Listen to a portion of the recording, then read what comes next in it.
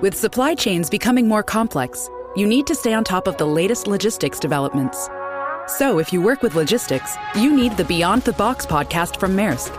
It's the easy way to keep up to date with everything from digital disruption in logistics to the need for supply chain resilience in today's market. Find out more and keep ahead of the game with the Beyond the Box podcast on logistics insights at maersk.com/insights. I fly into Baghdad. The guy who handles all the logistics goes, "Oh, okay, yeah, we're going to send you up north. Just so you know, 4 guys got killed yesterday, and you're going to be a replacement." One day, we had a run to Parliament, and so we're watching where the explosives are going off, and then we're trying to pinpoint what road they're blowing up at. All of a sudden, we see explosions go off on the route that we're supposed to go to take home. We round a corner, and we're all just kind of sitting there waiting for traffic to clear, and all of a sudden, there's this huge explosion, and all I see is this like wall of concrete smoke just bellow and roll across the cars, and dead silence on the radio.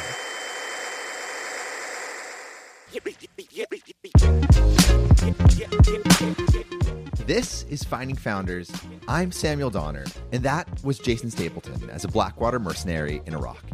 And this experience embodies a certain magnitude of intensity that he's taken with him throughout all his endeavors. He's been a sniper in the Marines, a broke truck washer, a trader, and a wealth coach. Nowadays, he sits safely behind a microphone, hosting his libertarian podcast, Wealth, Power, and Influence. We are living in the greatest period in human history, a period of massive technological and economic advancement. My name's Jason Stapleton. Welcome to Wealth, Power, and Influence. Although we don't necessarily agree with all of Jason's political views, his story is incredibly interesting and his business acumen is undeniable. The through line of his life and his business ventures is built on the core foundation of pursuing liberty and achieving authentic freedom. Growing up, though, he was anything but free. He was stuck in a crummy little town in the middle of nowhere. The town of Sublette, I got to tell you, my grandparents were farmers, and my father left the farm when he went to college and decided he wanted to go to law school. And despite his attempts to be successful at that, he never really was very successful at it. We ended up moving back to Southwest Kansas to my father's hometown when I was, maybe in the 3rd grade.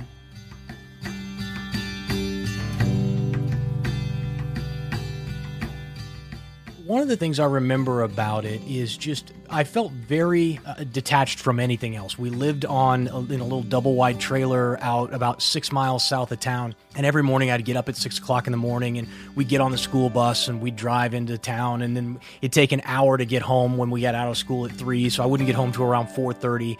And so I can just remember feeling very separated from everybody else. And I don't know that I was very well liked in school. Actually, I don't know if I was very well liked ever.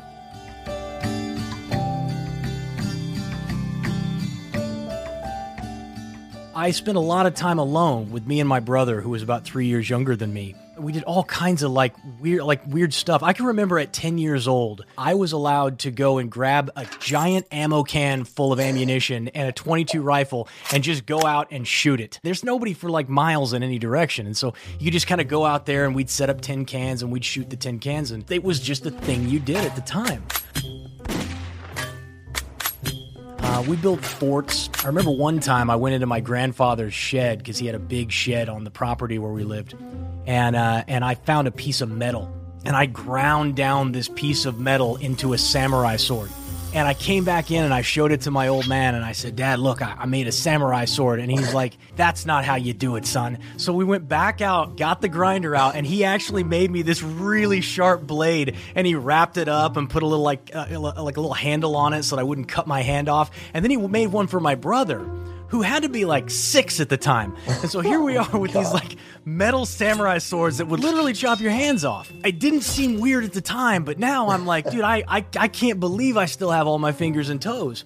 But you had to kind of get creative with how you spent your time. At 12, Jason was already a little warrior. Forged by pure childhood fantasy, he produced a warrior's most vital companion, a weapon, namely a samurai's sword. He saw a piece of metal in its most crude form and felt compelled to infuse the object with purpose.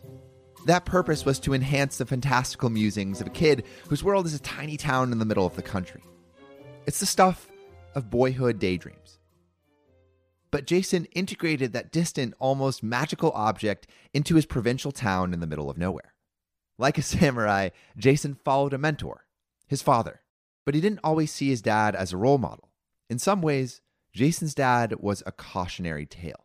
I view kind of my father in two different respects.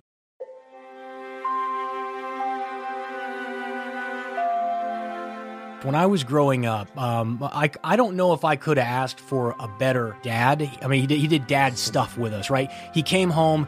He wasn't overly concerned about work. He put his time in. He wasn't, if I'm being honest, my father, I don't know if he was ever a very hard worker. I know that he never made any money, and I don't know how much he really cared about his profession. But that was good for me as a kid because he came home and he liked spending time with us. He liked wrestling on the floor and taking us camping and all the stuff that you really want to do with your dad. And then I have my father, when I was 16, my parents got divorced, and I saw a very different side of my dad.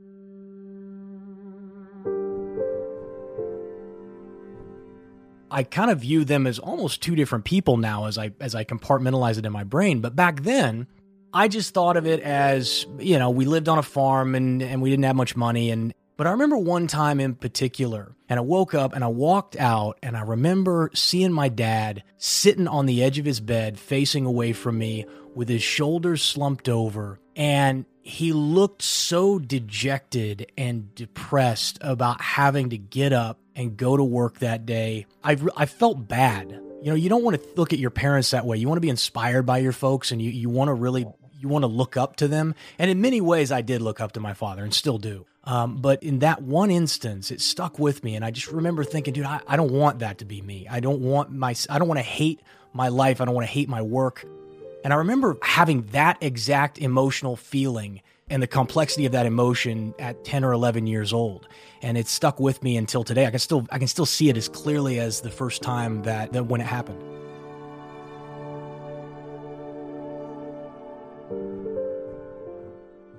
Jason's perception of his father was complex. His dad was a success as a dad if you measure success by time spent playing catch with your son and other typical dad activities. But he was a failure at work. A father is not there just to endorse whimsical samurai sword crafting projects. A father can serve as a role model, a blueprint to envision your future self. His dad's professional failures muddied the adoration Jason felt for his father. In a warped way, Jason saw his dad as a role model precisely because of his failures. I cannot be my dad, he thought. It's pretty sad. Jason loves his dad, but that feeling of love is almost inseparable from a feeling of pity. However, his family was not completely absent of professional success. He saw industriousness in his grandparents. I was very lucky as a kid because while we did not have any money, my dad never made more than $30,000 in a given year, but my grandparents who lived next door to me were very wealthy. And I really got to see two sides of a life and how closely those lives intersect.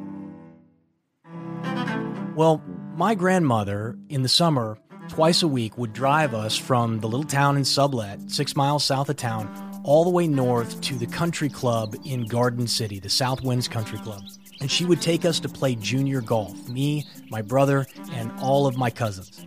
And I would go out and I would get to spend a few hours twice a week playing golf with some of the richest kids in that area. And I got to see what it was like to live on the other side. So you saw wealth but couldn't grasp it. But see, here's the thing, is that it was that close. Right? It wasn't something that was far away. And I can remember driving through those streets when I was a kid and looking at these ginormous houses and thinking to myself, man, what would it be like to live in one of those houses? That was maybe the greatest gift that my grandmother could have given me, was that showing me that side of life, that wealth and that prosperity really isn't that far away. It's within reach, and I got to see it and be part of it. And that, I think, really helped me visualize what I could have for my own life. It seems like it developed somewhat of like a determination to have that life.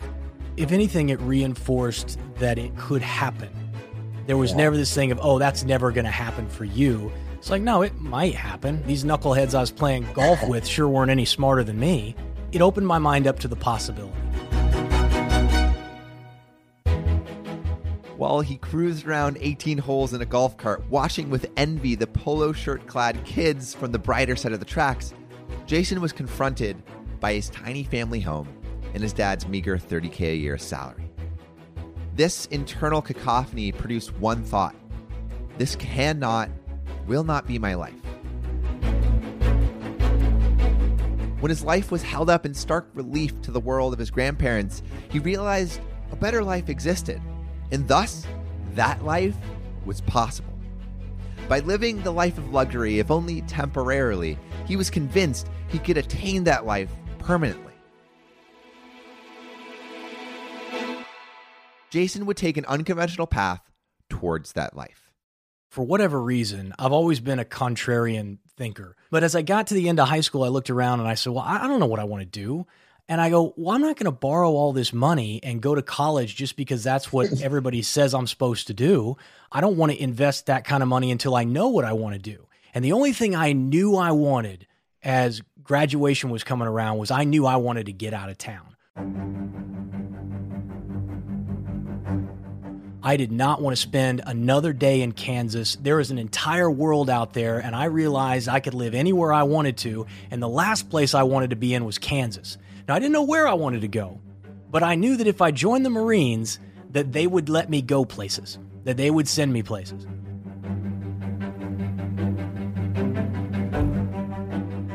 I had a desire to be of service. And I really believed that people who joined the military were putting themselves in a position where if they were needed to protect life and liberty and the pursuit of happiness, that we're raising our hands and saying, I'm willing to do that. When you enlist in the military, a lot of people don't understand this, but you are signing your life away. You are essentially saying, I'm selling myself to you. My body, my life now belongs to the state, and you can do with it whatever you want. And I'm doing that because I want to serve. I think that is a noble and a righteous cause to be in. That was why I joined. And secondly, is I knew that I would be wherever history was happening. I had grandiose visions of an epic life when I was younger. My expectations of what the Marines was going to be like was exactly what it was. But after about 6 months in the infantry, I realized I had learned pretty much everything there was to learn there, and I wanted another challenge. And so I ended up trying out for a sniper team, and I ended up being accepted. And then we went overseas to Okinawa for about a year. Jason had a singular goal: get the hell out of this town. And he didn't just get out of his town, he took it a step further by traveling all the way to Japan. Jason, we're not in Kansas anymore. Unlike his isolated youth, Jason joined a fraternity of elite soldiers that lived in close quarters and trained to have one another's back in life and death situations. It was true camaraderie. Semper Fi. We're always loyal, as the Marines say. You can hear that commitment to the Marines' creed when he describes enlisting. It's selling yourself to the state. His entire being belonged to a higher purpose in the military hierarchy, and he knew where he stood within that hierarchy. So in the Marine Corps, you have two different kinds of people. You have people who fight in wars, and you have people who support people who fight in wars. No matter what your job is, you're divided into one or the other. So the war fighters in the Marine Corps all take precedent. The lowest level of those warfighters being your everyday infantryman. Well, at the very top of that warfighter kind of hierarchy is Marine Force Reconnaissance. And once you get to that level, pretty much nobody can touch you.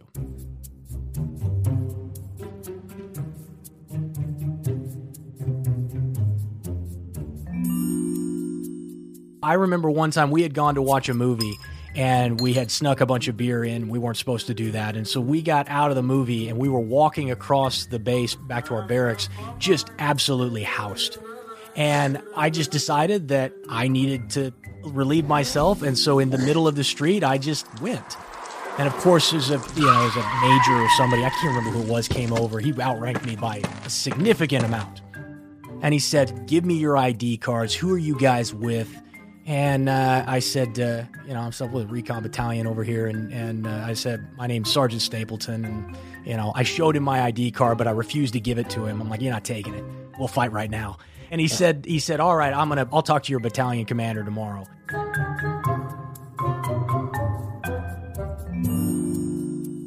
Now, in any other unit, I'd have been busted down. I'd have been raked through the coals. I would have been in hot water for that. The next morning, I get a call, and it's my captain just cursing me up and down. He goes, "Stapleton, did you get caught pissing in the middle of the street last night?" And I said, "Yeah, Captain, I did. Sorry about that." He goes, "Do you know how much shit I had to put up with this morning listening to this guy?" I said, "Yeah, I'm really sorry, Captain. I won't do that again." He goes, "Good, stop pissing in the street," and hung up the phone, and that was it. So it's like we kind of got to walk around, and we're cowboys. Though we were a wild group of young guys, we were very disciplined at what we did. We took our job really seriously. Every day, all day, what we did was train how to kill people and how to survive. There seems to exist this paradox between the seriousness with which Jason viewed the job and the seemingly disrespectful urination incident. But maybe these actions were the mental releases needed to maintain sanity within this high-risk, high-stress world. I think this incident also weirdly reveals a milestone for Jason. Jason got a piss pass. In other words, he got away with something because of his high ranking. He had never had that before. People in his grandparents' world had the pass, so he knew what it was like. But remember, he was just a visitor to those ritzy golf clubs. Marine Force Recon was the swanky golf club of the military world. Jason had surpassed the world of his father, which he had vowed to leave. He was now a cowboy walking around the base like he owned the place. It's a far cry from his father, slouched and unable to pay for a family vacation. Suddenly, something would disrupt his cowboy lifestyle on the island. Something big.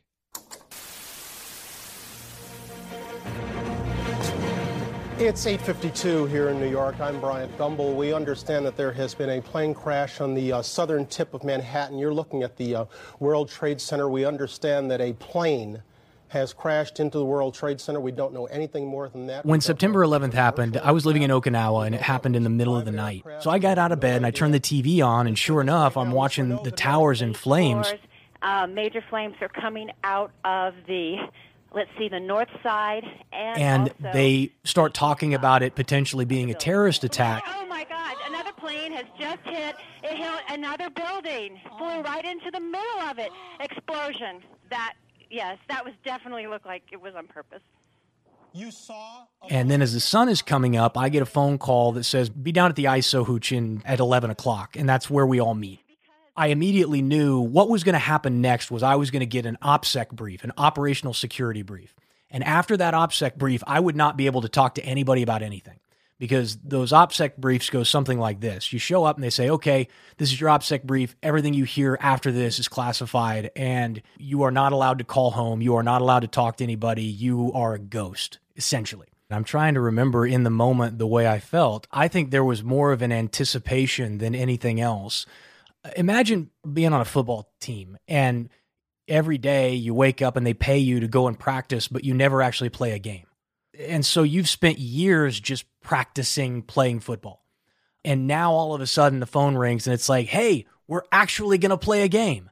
Only you could die." There's this hint of like, yes, finally we get to go and play. At the same time, the full weight of what war is starts to come down on you. And the crazy thing is, like, you really don't know. Like, nobody really knows. A lot of guys you think will be really good when bullets start flying are not, and other guys that you worried about become like true heroes. You can't truly know which way you're going to go until it happens to you.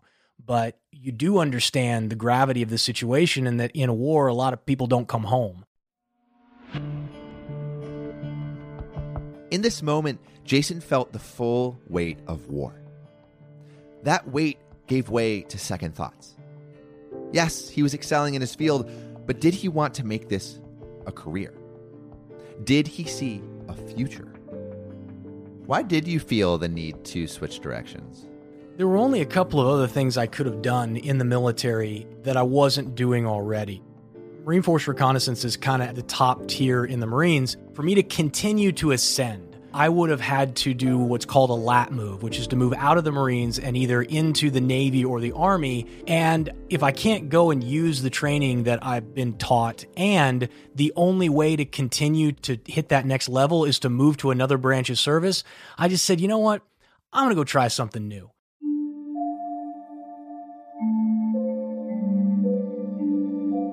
As I said, I grew up on a farm. I didn't have a lot of friends. I didn't really even have a lot of really good friends. I just had a handful until I went into the Marines. And now, all day, every day, you're surrounded by people who are all ride or die people for you. And then you go home and you got nothing. Because for the last 4 years, 8 years, however long you've been gone, they've moved on. Everybody else is living different lives. And now you're completely alone.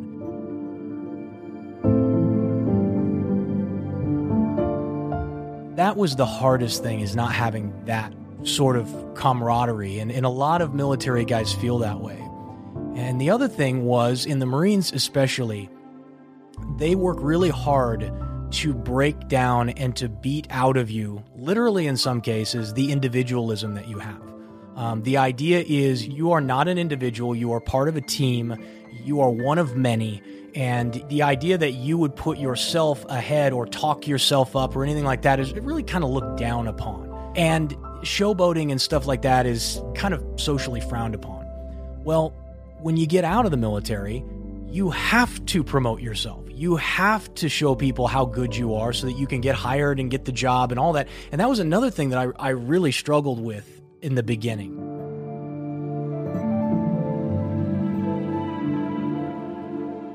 I was unemployed, didn't have any money, and I met a guy who was trying to become a sheriff's deputy. And he said, well, if you're looking for a job, you can come scrub trailers at Trans Am Trucking with me.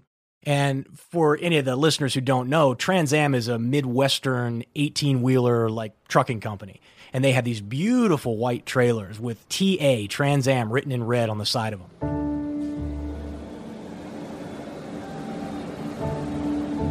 And what we would do every day was take these long brushes and we would drive around the lot at Trans Am, and every truck that was dirty, we would end up spraying this extremely corrosive like soap on there and then scrubbing all the gunk off the side of these trailers. And I was out there one day scrubbing the trailers, and a guy said to me, hey, Jason, how much money do you think they spent on you in the Marine Corps? And I started tallying it up, food and lodging and, pay and all the courses and training I went through. And I said, dude, it's got to be millions of dollars. And he goes, uh-huh. And now you're scrubbing trailers.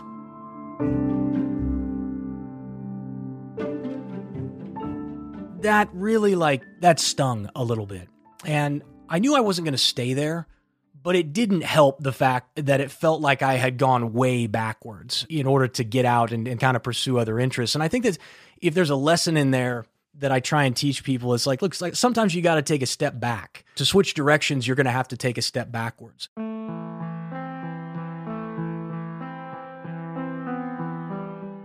It was a huge step back.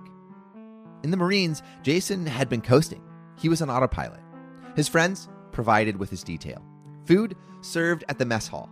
His sense of identity, the Marine Corps even did that for him. They told him how to dress, think, act, and be. After leaving the Corps, he lost his built-in life planner and regained autonomy. But he didn't know what to do with that autonomy. Ironically, he had even less control of his life as a civilian. He was unemployed and broke. And when he did find a job, he was an automaton, completing the rote task of scrubbing trailers. First wash all the car. What do I have to wash all the car? Remember, deal. No question. Up, down, On. up, down, up, down, and repeat. At least with the cores, he was a high-functioning automaton, an elite killing machine. Scrubbing trailers, that was a big downgrade.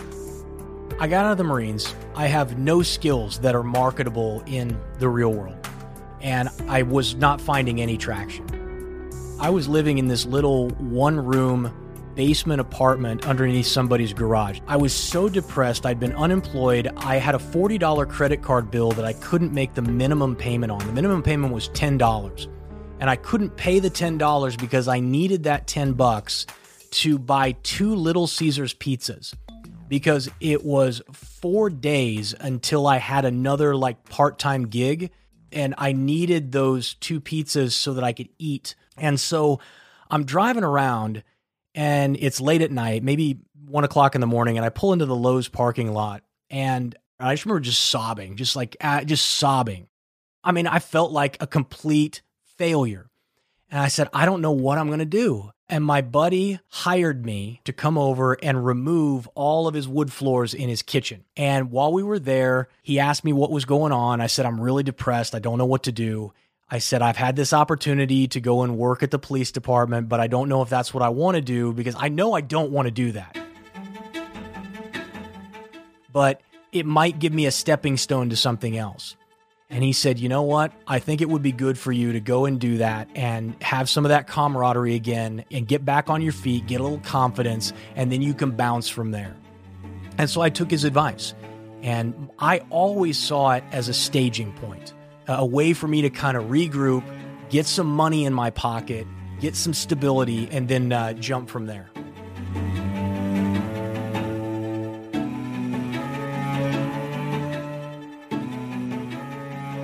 The police force was a welcome respite from regular civilian life, a life that he couldn't handle.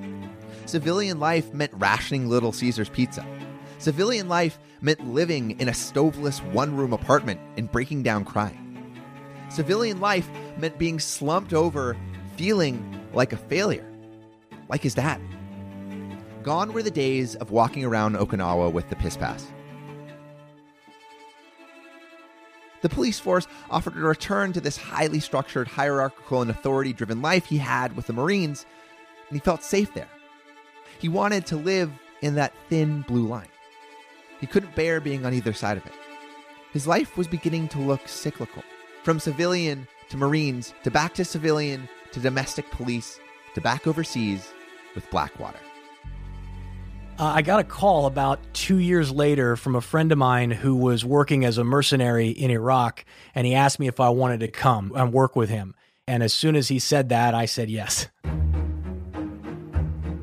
Most of the guys that I joined with were all former special operations guys. And it's run by a guy named Eric Prince, and he built over the course of several years a private army. He ended up having his own jets, his own helicopters, like literally everything you could need to wage war. He created it and built it. And Blackwater has a very bad reputation. The biggest problem with all of the security companies that were operating over there is that all of them wanted former special operations guys, but the demand for people was so great that there was no way that they could fill the number of people with just really high-speed, low-drag guys. And so the standard kept being lower and lower and lower until pretty soon, who knows who you're working with. Jason was once again suited up and entering the game. His training would be put into practice. No more waiting around a military base waiting to get deployed. No more wasting his elite skills to scrub trailers. No more nibbling on Little Caesars in his one-room apartment. With Blackwater, his need to escape Kansas once again came to fruition. And Blackwater embodied the free market spirit and a capitalist ideology, and Jason gravitated towards it. It was a private enterprise entering the military-industrial complex. But Blackwater also complicated his views of service in that pursuit of liberty he had felt so duty-bound to. On the global stage, Blackwater had a less than sterling reputation. It was under intense scrutiny in 2007 when Blackwater mercenaries were involved in the deaths of over a dozen Iraqi civilians in Nusra Square, which resulted in the conviction of 4 Blackwater employees. A barrage of bullets sprayed Nusra Square, killing 17 Iraqis. All of the witnesses interviewed say the bullets were fired by guards working for Blackwater USA. They say also that the guards fired without provocation and that the shooting continued even as the victims fled for their lives. The Iraqi government supports their claims and has called... Jason was thrown into this uncertain environment and would experience the violence of the Iraq War, encountering his own brush with death. I fly into Baghdad. The guy who handles all the logistics goes, "Oh, okay, yeah, we're going to send you up north. Just so you know, 4 guys got killed yesterday, and you're going to be a replacement." One day, we had a run to Parliament, and so we're watching where the explosives are going off, and then we're trying to pinpoint what road they're blowing up at. All of a sudden,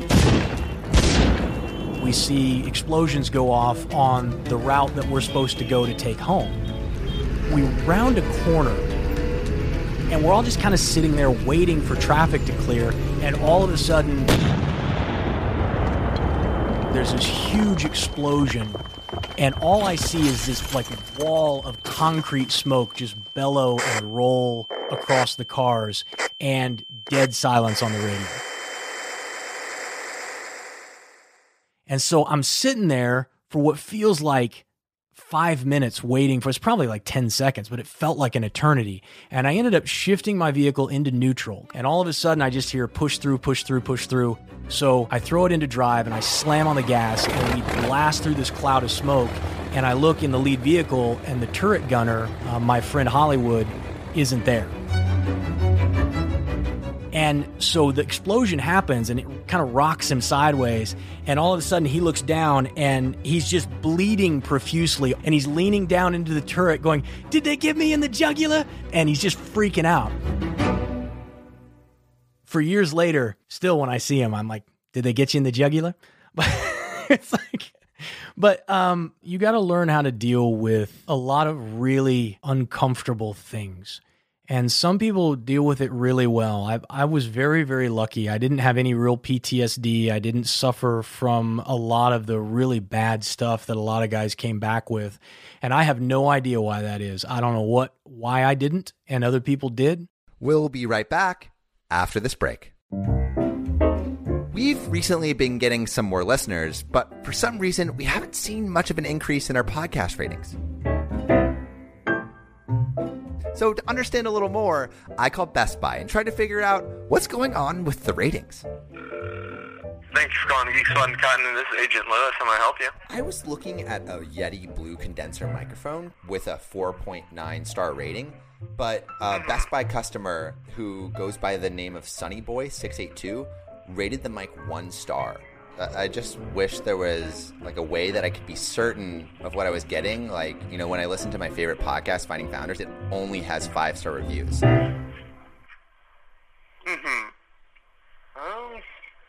So it's it's one of those things that someone could easily just do like a 1 star, or they could do a 5 star if they wanted to, just because they like the name of it. When you say like the name of it, do you like the name of that podcast, like Finding Founders? What is it? Finding Founders. Do you like that name? Like, would you give that 5 stars? I mean, I do like the name. It's catchy. Yeah, I kind of think so has too. a rhythm to it, I guess. Yeah. I like the name Finding Founders too. And guess what? It's super easy to leave a review. It takes less than 30 seconds. So if you're listening right now and you haven't given Finding Founders a 5-star review, I'd be eternally grateful if you took a few seconds and wrote us a review. It really helps and allows us to get better guests. Don't forget to subscribe and share with a friend. Now, back to the podcast.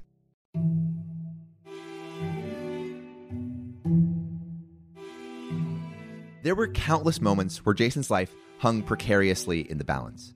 One wrong move could rip his flesh from bone. Yet he seemed to make light of this situation. The only thing leaving his body was laughter.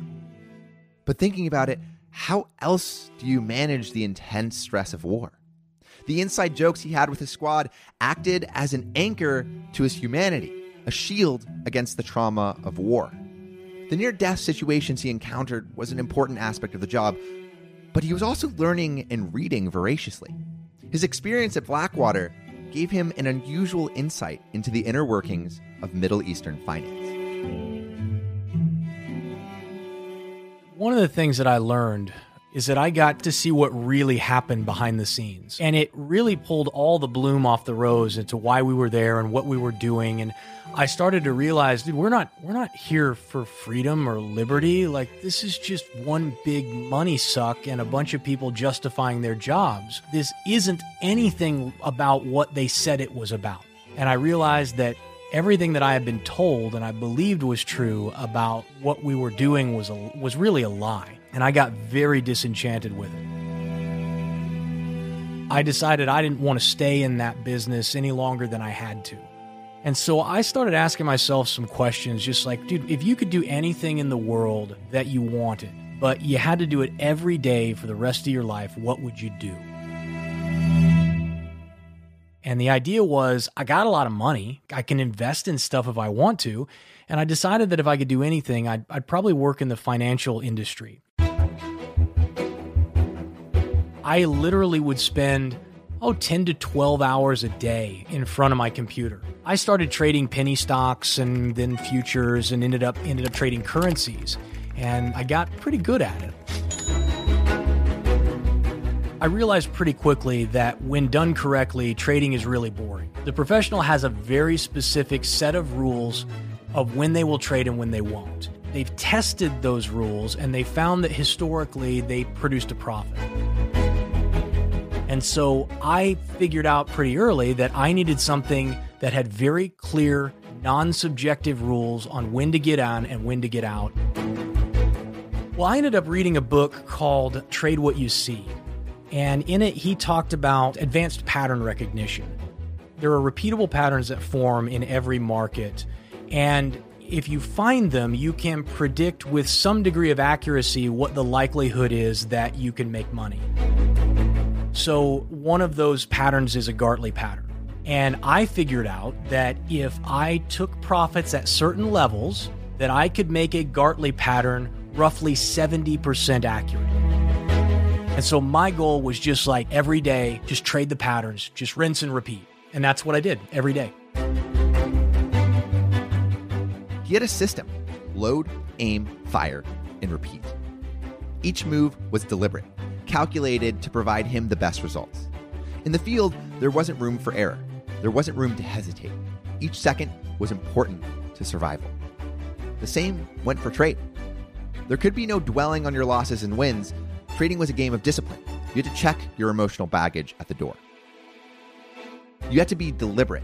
Indecision had landed him in a minimum wage job that could barely put 2 pizzas on the table. And he knew he never wanted to live like that again. Jason wanted stability.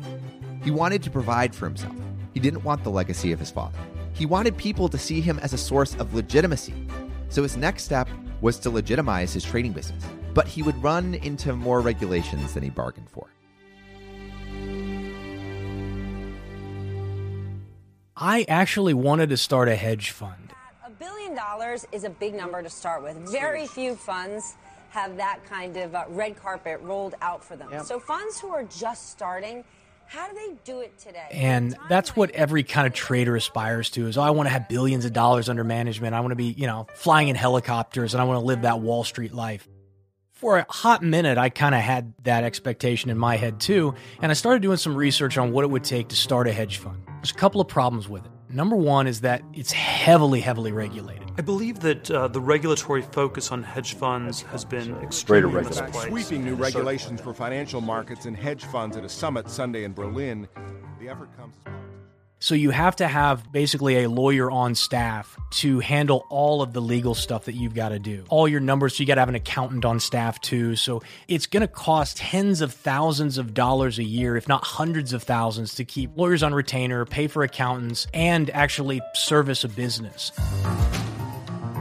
But I thought, you know what? If I can get this track record lined up, I can probably raise the money that I need. Because one of the things that fund managers are looking for and also big money investors are looking for is they don't want risk.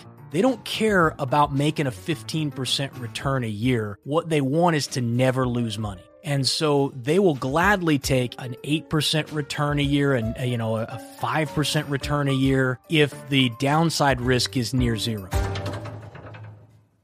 And so I needed to work on my portfolio a little bit and just adjust the way I traded a little bit in order to make sure that I would be appealing to those types of investors. At the same time, I was shopping my track record around with a couple of funds of funds through some friends. I got some feedback from one of them and they said, "Hey man, it looks good.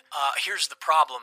We can't give you less than $5 million, and we can't be more than 20% of your portfolio," or something like that. It was something weird like that. So they're like, "Please come back to us when you have $30 million under management, and we would love to talk to you about giving some money to your fund." And I realized, oh, wow, like most of these big funds who you would go to for money have like minimum requirements. They're not just going to give you $300,000. They're not going to be 100% of your fund, because what if you blow up, right? They don't want that sort of risk. And so they put all these restrictions in, and I realized really quickly that there was no way, unless I could find one person to give me $30 million, I was going to be in a pickle.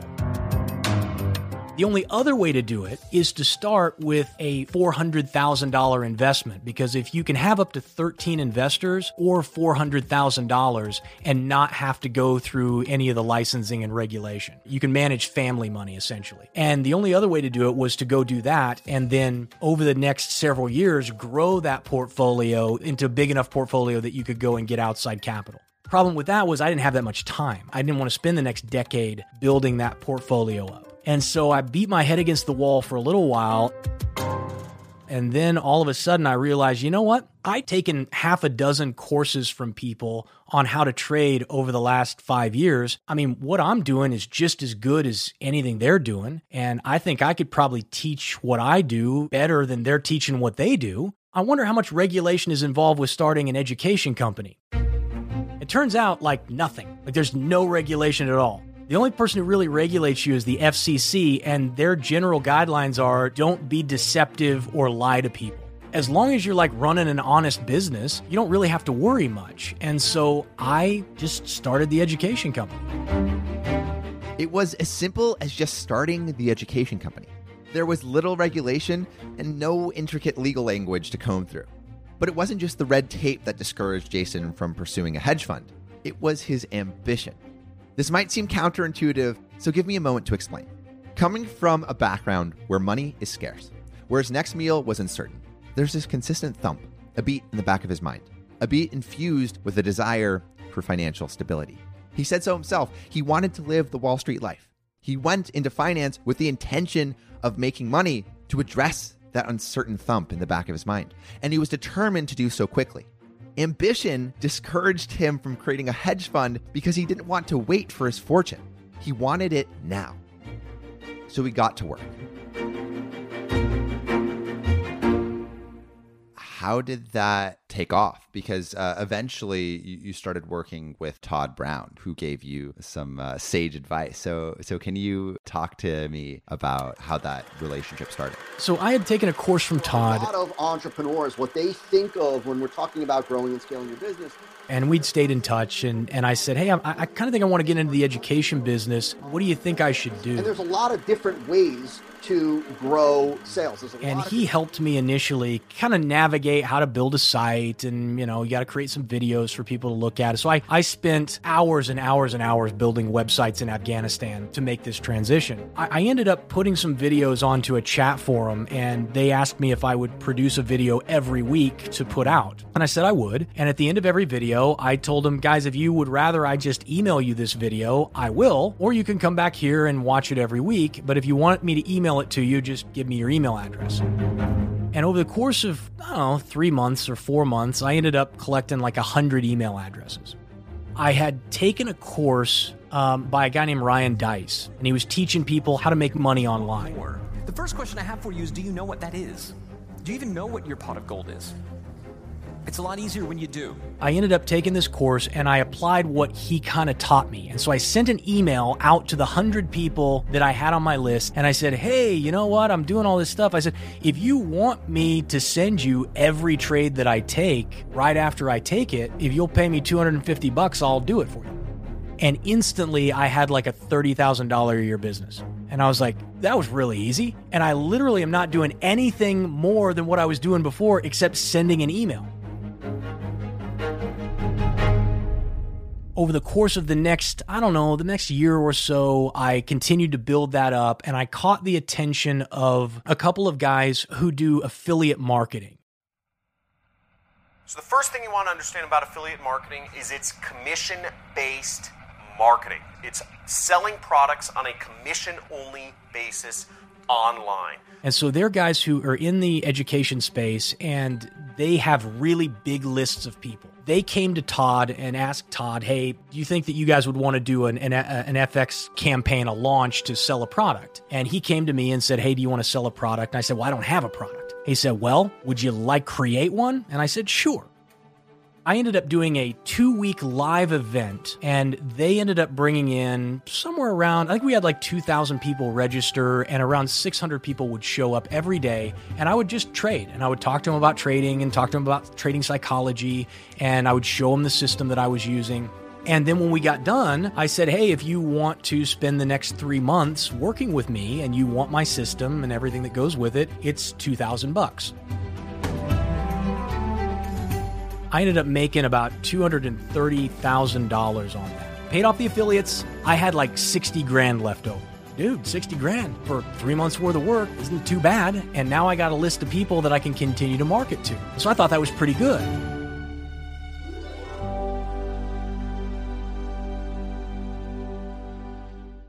There was just one problem. I didn't have a course.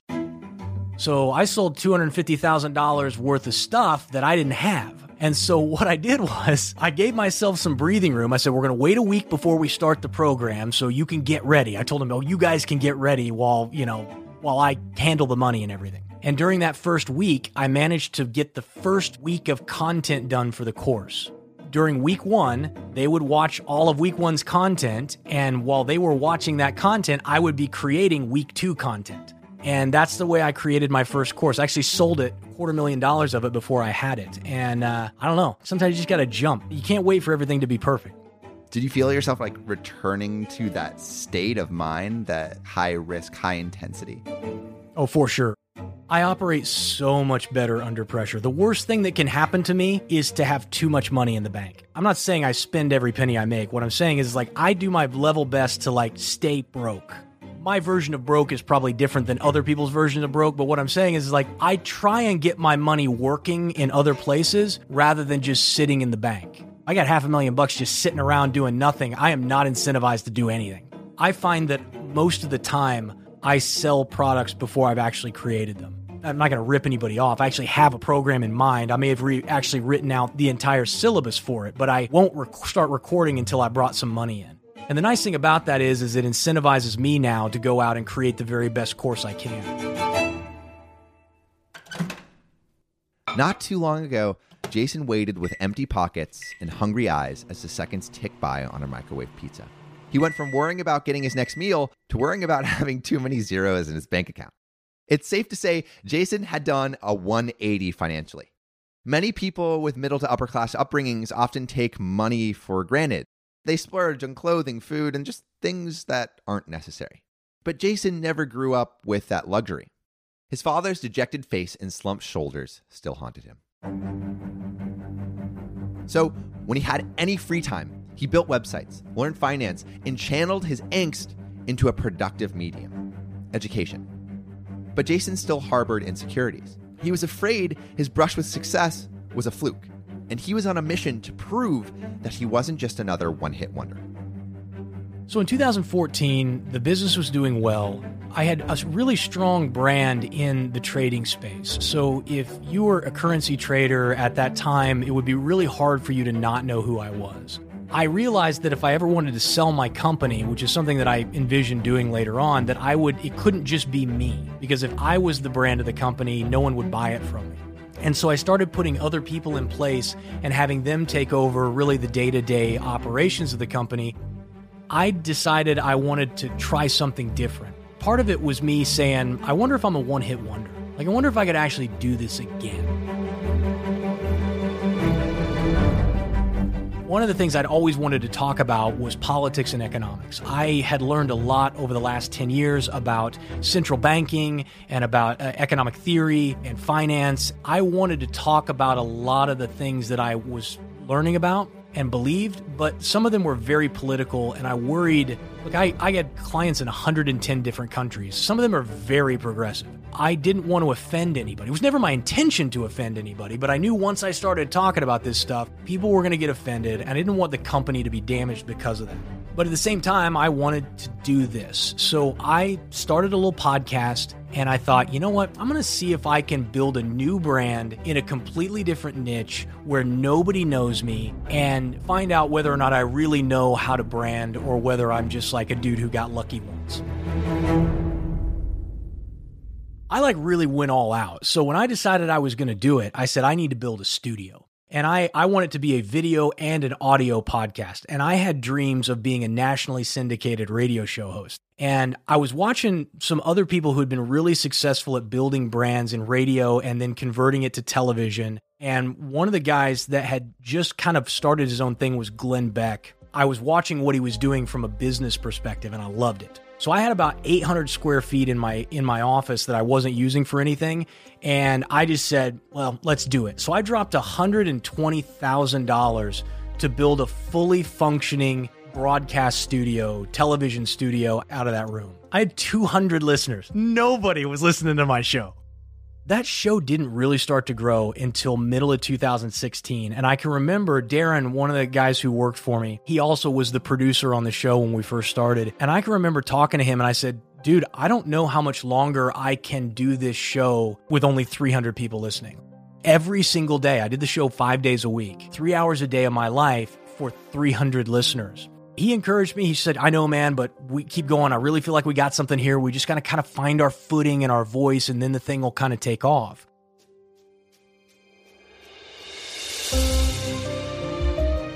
Jason saw no traction. Maybe it was a fluke. He started second-guessing himself. But within his uncertainty was a thrill. Jason was fueled by the thrill of the unknown. He sought adrenaline, an aversion of the vitality he felt as bullets flew inches away from his face. When the stakes were at their highest, when he was put in these life or death situations, he was at his best. Psychologically, humans are hardwired to be risk adverse, but Jason's upbringing hardwired him to believe he had everything to prove and nothing to lose. If he died in the field, so be it. If he lost money on a trade, who cares? Jason already lived paycheck to paycheck. He had already been dragged through the muck, and no risk was going to deter him from making his podcast a success. I was stubborn and I was arrogant. Those are not always good qualities, but sometimes that's what you need. The very difficult thing about running anything and finding success at anything is that there are no shortage of people who will tell you what you should be doing and what you're doing wrong. And you've really got to find a very delicate balance with listening to people and not being so shut off that you ignore really good advice, stuff that you should be thinking about. But at the same time, you cannot listen to anybody who hasn't been where you want to go with very much enthusiasm. Part of me just felt like, dude, I think we can do this. And the numbers were just inching up every single month, but it was nothing significant. And then I got this wild and crazy idea. My show was really based around libertarians and kind of this idea of don't hurt people and don't take their stuff.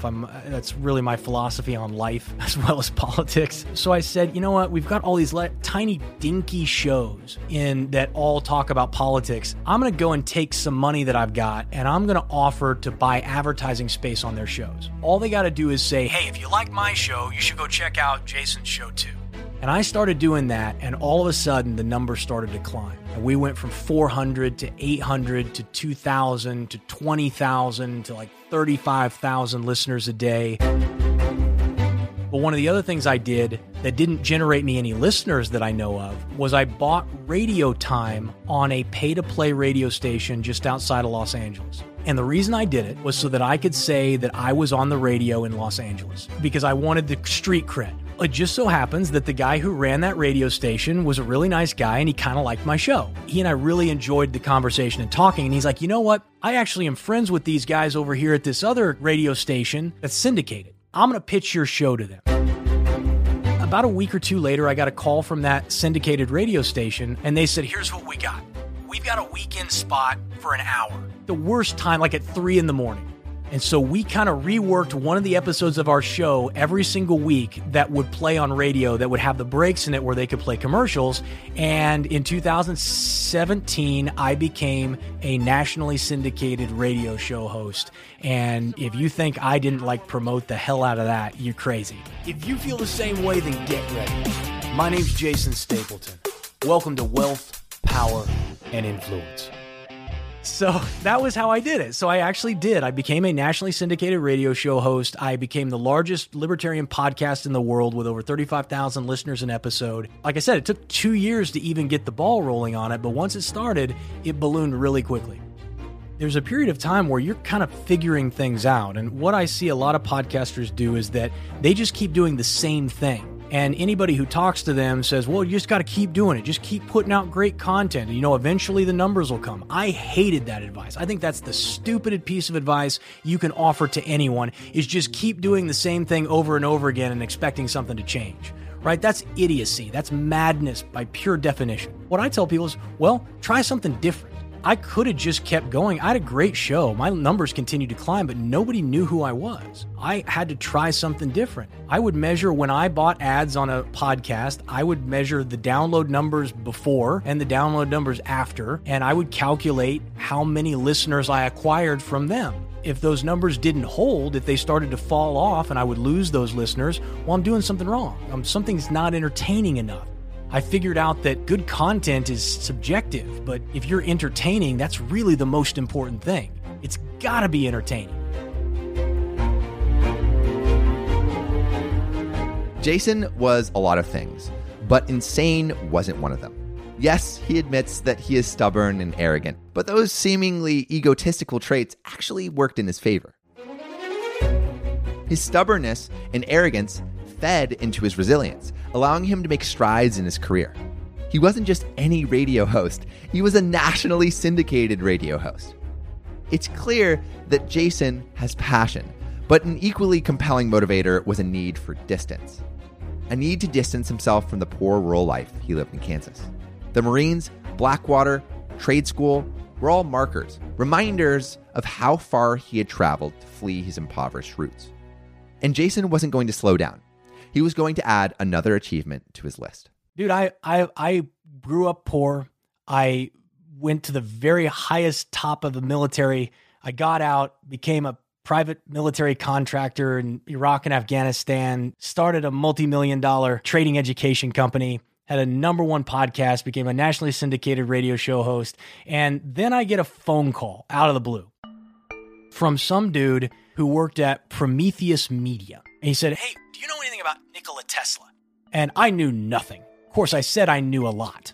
So he goes, do you know anything about Nikola Tesla? I'm like, yeah. And while I'm Googling Nikola Tesla. Famed and mysterious scientist, inventor and proponent of the AC current system, the Tesla coil, and some believe the inventor of the death ray and free electricity for all.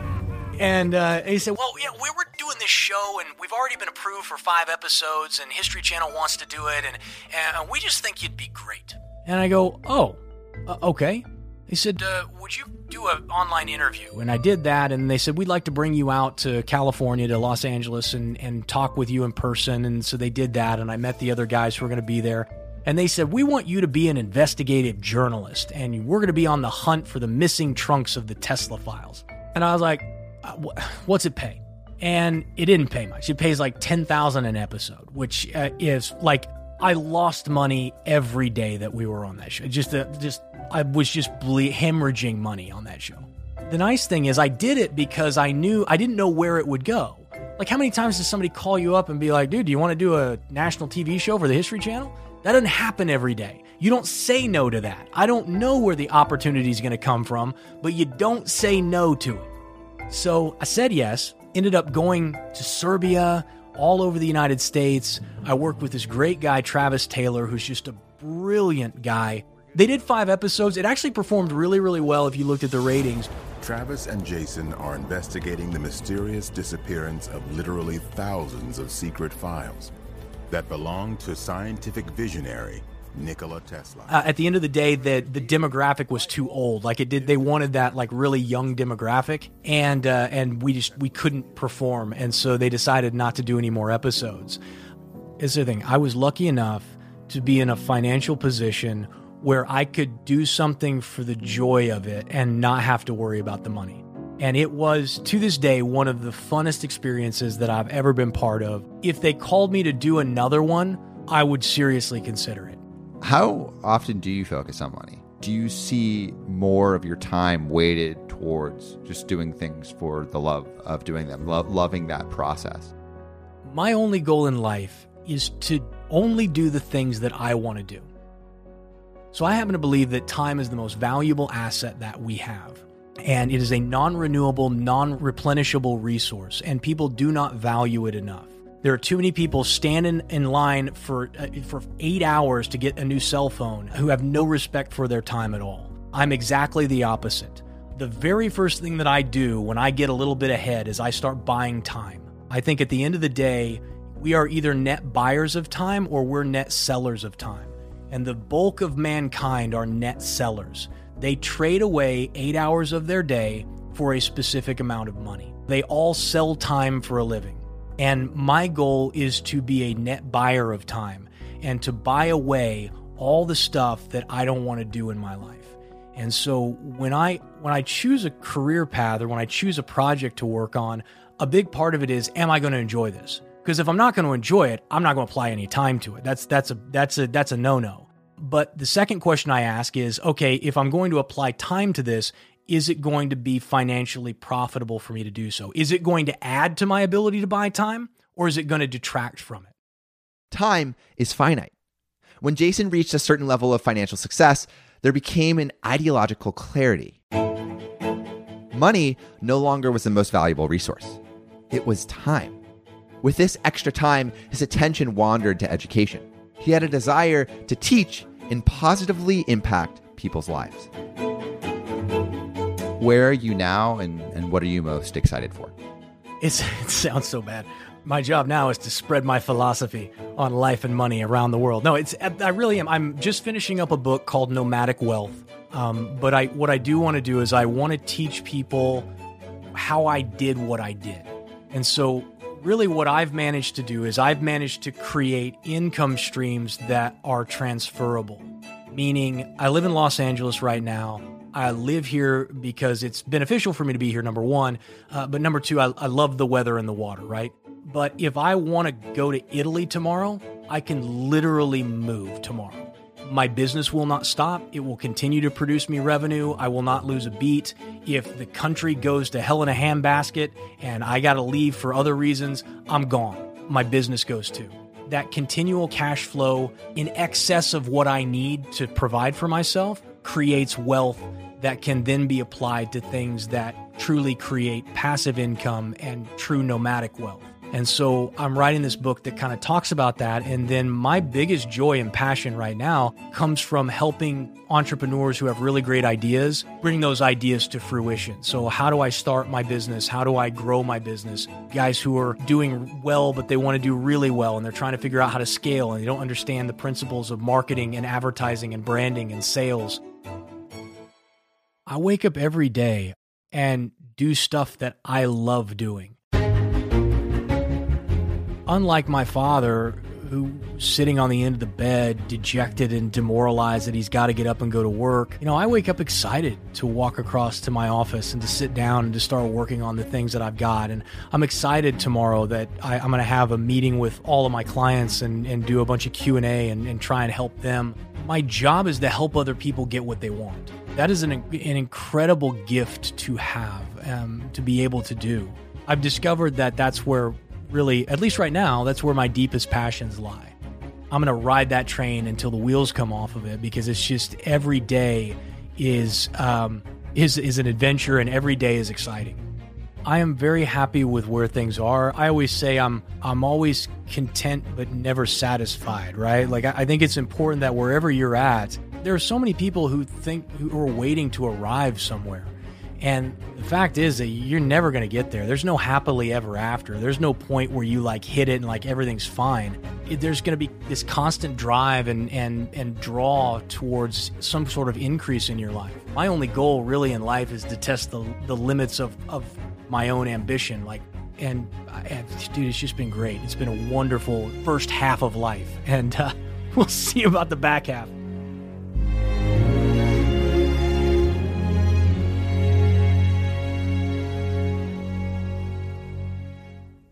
Many people live for a happy ending. Our culture is steeped in happily ever afters and driving into the sunset and retiring on a beach. But an ending isn't in the cards for Jason. He believes in process over product. Or to indulge a cliche, it's about the journey, not the destination. Yes, Jason is achieving his goals, but he isn't necessarily goal-oriented. Achieving goals is just an indicator that his process is sound. But what he really strives for is waking up every day motivated, excited to take on challenges as they arise. I think for a lot of his life, Jason had been running, not towards the sunset, but away from the demons of his past. Accomplishments were just one step farther from his father's looming shadow, one step farther from a dismal future. There was a shift after Blackwater, though. He was still running, but he had a semblance of direction. He was following his passions and ambitions. Looking back to that kid in Sublet in Kansas, what advice would you give that person? Well, I'll tell you a story. I was maybe 26 years old, 27 years old, and I was visiting my grandfather. I told you he lives on a country club, and at the point in my life, I was doing contracting work, and I had some money, but I was feeling a little dejected in the sense that I felt like I should be further along. Like I should kind of know what I wanted to do. I should have a career by now. I felt like, dude, I'm wasting years that I could be being productive at something, and I'm just kind of like spinning my wheels here. And I told him that. And he said, Jason, he's like, you're going to be fine. He said, I remember sitting down with my dad and telling him when I was about your age, Dad, if I could just be as successful as you, I think I'd be pretty happy.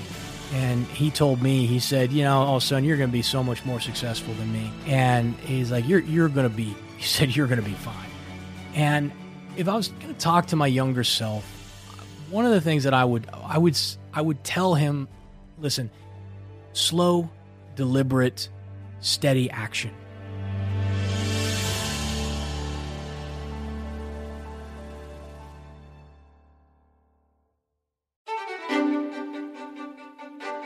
And so for your listeners, anybody who's around there is like, man, I feel like I'm wasting my life away. I feel like if I'm talking to my younger self, I'm telling them just slow, deliberate, steady action.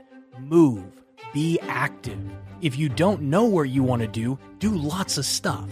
Try lots of things. Don't worry about your other friends already got a $100,000 job working at a cubicle at some, douchey place downtown, right? If that's not what you want, don't go after that. Don't set yourself up for a life that you think you're supposed to be living because that's what's been sold to you. Because that life for most people is going to lead to a lot of regret and a lot of frustration and people feeling trapped and miserable. And that doesn't have to be you. So stop reading off the prescription that people tell you you're supposed to be taking and run your own path. And the other thing I would tell them is, if you want to be successful at anything, one of the things you're going to have to learn how to do is to have a complete and utter lack of care for what anybody thinks of you. Because as you start to ascend, first thing, people are going to tell you that you're crazy. They're going to tell you you're stupid.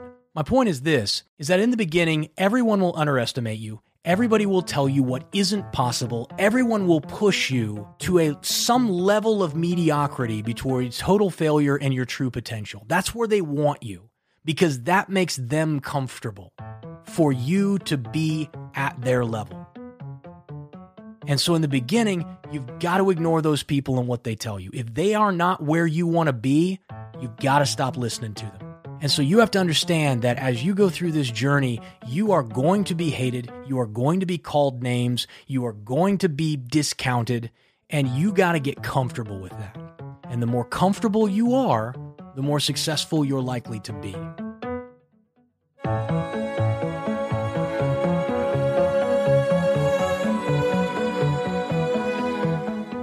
There's this intensity to Jason that I noticed throughout our interview.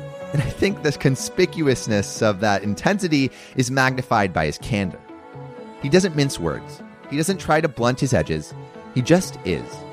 I think that is what allowed him to look at his father and see a cautionary tale where most might just see their dad.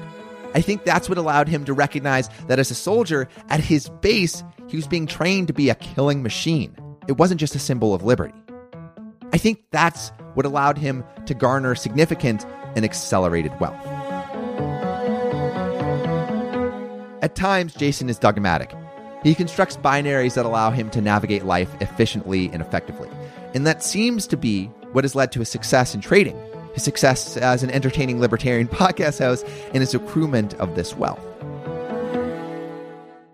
Although Jason may take these binaries further than most, I think he teaches an important lesson. We should look at our lives with objectivity and create rules based on what we see. And it can start small.